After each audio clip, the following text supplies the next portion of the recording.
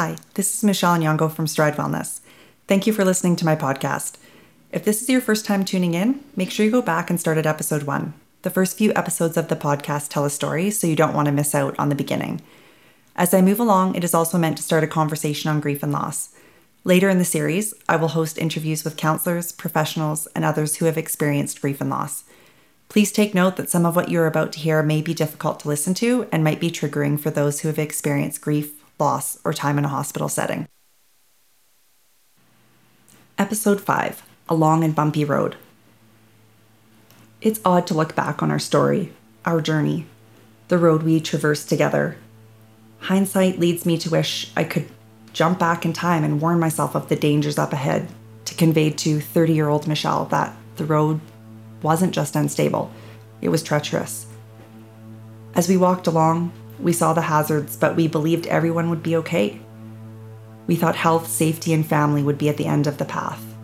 Yet little did we know there would be a fatality and 5 wounded souls. We ventured forward and sojourned on a long and bumpy road. Here are some of the things we encountered. This is what most of our days were like. From Stride Wellness, this is Michelle Nyong'o, and you're listening to Weary and Burdened.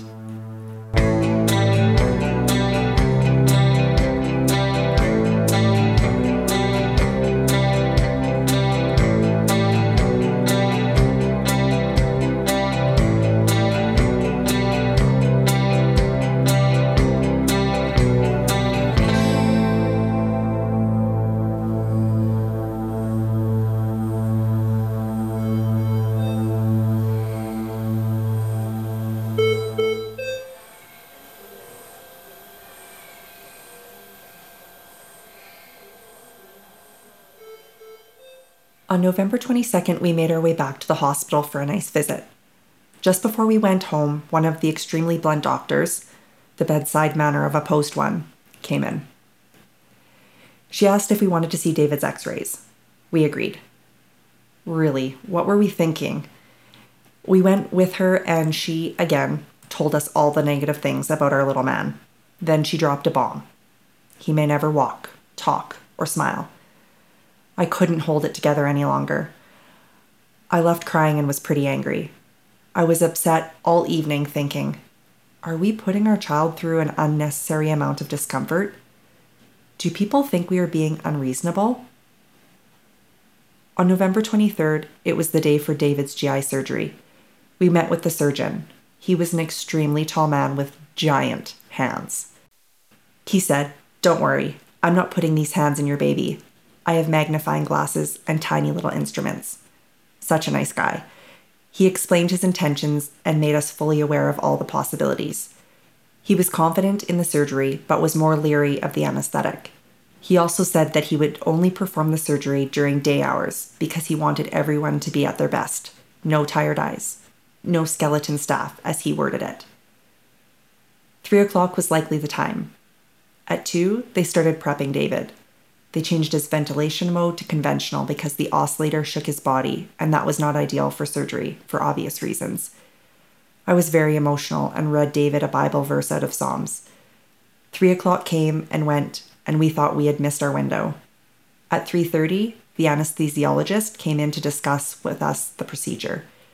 He was having surgery after all. But by 4:30, we were told it was a no-go. They wouldn't be able to get him in until 7 to 9 p.m., so the surgeon nixed it. We stayed with David and were approached by our primary nurse as she had heard we'd had a rough night the previous day. I guess word travels fast. I told her what happened with the blunt doctor. She seemed surprised by the news. I said, "I think the reason me and the doctor have different views is that we both see David enduring an awful lot for such a small person. The difference lies in the fact that she sees his days ending here in catastrophe. I see him leaving fully recovered. Therefore, I can justify the process to get there. She cannot. I'm okay with that." That ended my anger about it. We were just different. November 24th. Back at the hospital, we had been told David would have surgery at 2:30 or 3. At 12:30, we were sitting looking into the incubator when over the loudspeaker, "Nurse for bed 4. "Yes," the nurse said. "OR will be ready for baby at 1 p.m. Reuben and I looked at one another. What? Now? But we weren't ready. We stood up and all hands were on deck. Lots needed to be done to get him ready. I read David's Psalm 86. If you've never read it, you should. Then our doctor friend came over. Reuben and I were emotional and she said, "Have you spoke with the surgeons?" We said we had. She then said, "Then you know how worried the surgeons are." Really? Is this the time? In that moment, I hope David ended up as a 6'4", 250-pound football player just so we could bring him back to show her that all things are possible through God. As they walked him to the OR, Reuben and I followed them. That was tough. So sterile, surgical, and clinical. I quickly walked to his incubator. "Mommy, love you. Good luck, little baby." The same thing I said to him every time I left him. Then I cried all the way back to the family lounge. We waited. Hours later, the surgeon walked in with a smile on his face. Praise the Lord. They took out a part of his bowel, which was attached to his appendix, so he lost that too. But his bowel and all his other organs looked good. In fact, his bowel wasn't just good, it looked very good. Woohoo! He was given a stoma and a mucus fistula, which meant 2 pieces of his bowel were outside of his stomach to heal and would be joined and placed inside at a later date, likely May. I was so ecstatic and couldn't wait to see my little man. After a short time, we were able to visit with our beautiful little baby. The nurses had their thumbs up. Everyone was super excited. Seeing him allowed me to breathe a huge sigh of relief. He looked great. A little pale and exhausted, but his tummy was no longer huge and shiny. We were shown his wound. He had battle scars to show to his future friends. There were many other mums who had babes going through surgery. We were calling that week Bowel Week. All the babies had successful days, which meant a lot of hugs and smiles occurred in the family lounge. As I walked to the milk fridge where I stored my milk, there was the charge nurse with 4 women, all of whom were home support workers and had just been inside to see David. I was greeted with, "Here's the mum." The charge nurse said David was her star patient and said he's like David from David and Goliath.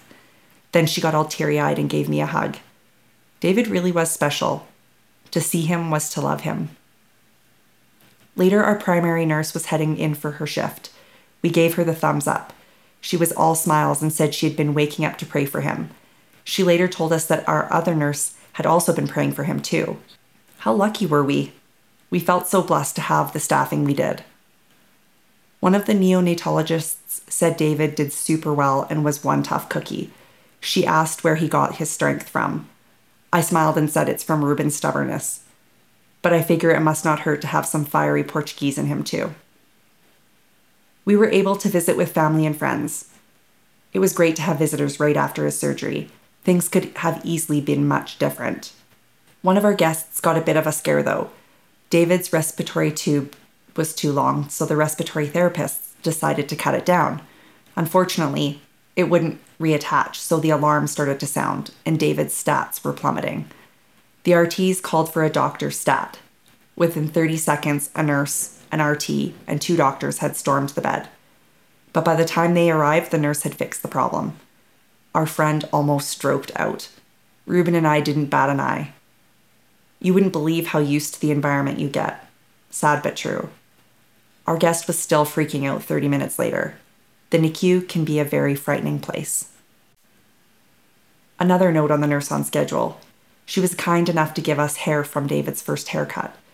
We were really thankful she had done that for us because by the time she got to David, he was almost bald, and we had yet to receive any hair. I might also add that before his head was shaved, I touched his hair and it was unbelievably soft. November 25th was first day post-op.